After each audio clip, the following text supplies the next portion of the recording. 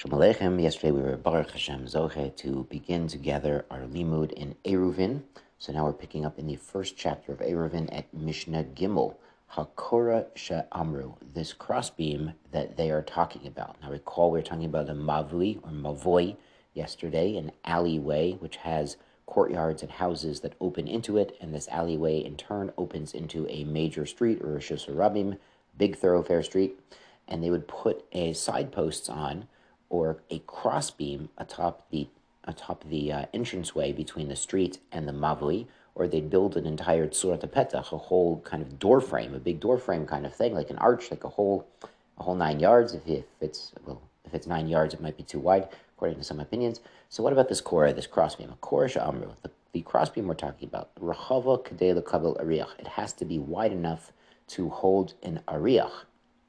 So what's an ariach? So the Mishnah tells us, the ariach chatzi levena. The ariach is half a brick. However, bricks come in different sizes. It's a levena shel shlosha tefachim. It's a brick that is 3 tefachim long. Now this levena, this brick is 3 tefachim long, but it's 1.5 tefachim wide. This 3 tefachim is actually similar in size to the standard United States bricks, which are 8 inches long and 3 5/8 inches wide. So again, the standard brick is similar to the ancient brick in that it's about twice as long as it was wide, but that's the levena.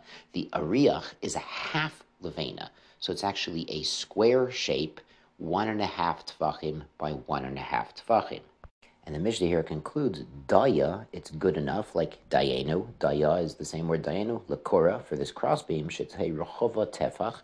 It only needs to be wide enough, 1 tefach, kedei lekabel ariach le'orka, to have the ariach laying across it. Now, the ariach, recall, is 1.5 tefachim by 1.5 tefachim. So here the Bartanura says, yeah, but something that's 1 tefach wide, you can stick an object that's 1.5 tefachim wide on top of it, and there's an etzba, a finger's breadth, across. Recall that a tefach is the width of 4 fingers. So if you have 1.5 tefachim and you stick that on top of a 1 tefach object, you have 1 finger hanging off of each side, and you'll be okay. And the Bartanura explains here that you need it to look like it has a permanent structure and not like a haphazard, someone just happened to stick a 2x4 across the entrance to the mavui. You want it to look permanent. So you want something that's big enough that they could put a brick on, and then they later on will cement it if they want to build a wall and make it into like mamish, some sort of separation, or tzurat petach. Now Mishnah Dalet adds, rachava kedei lekabel ariach, this korah, the crossbeam, has to be wide enough to hold an ariach, ubria lekabel ariach, and also strong enough to hold an ariach. So it has to have, be able to support the weight of this brick.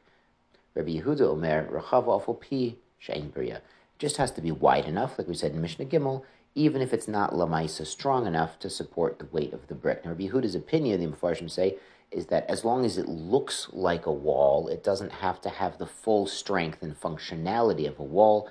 We can apply the halachic concept that we've learned in Sukkos, pi tikra yored v'sotem, that the top of a wall, as long as it has certain halachic requirements, we can sort of have an imaginary wall there, and it doesn't have to be physically strong enough to be a wall, as long as it can be viewed as a wall according to Rabbi Yehuda. Shkoyach, be well.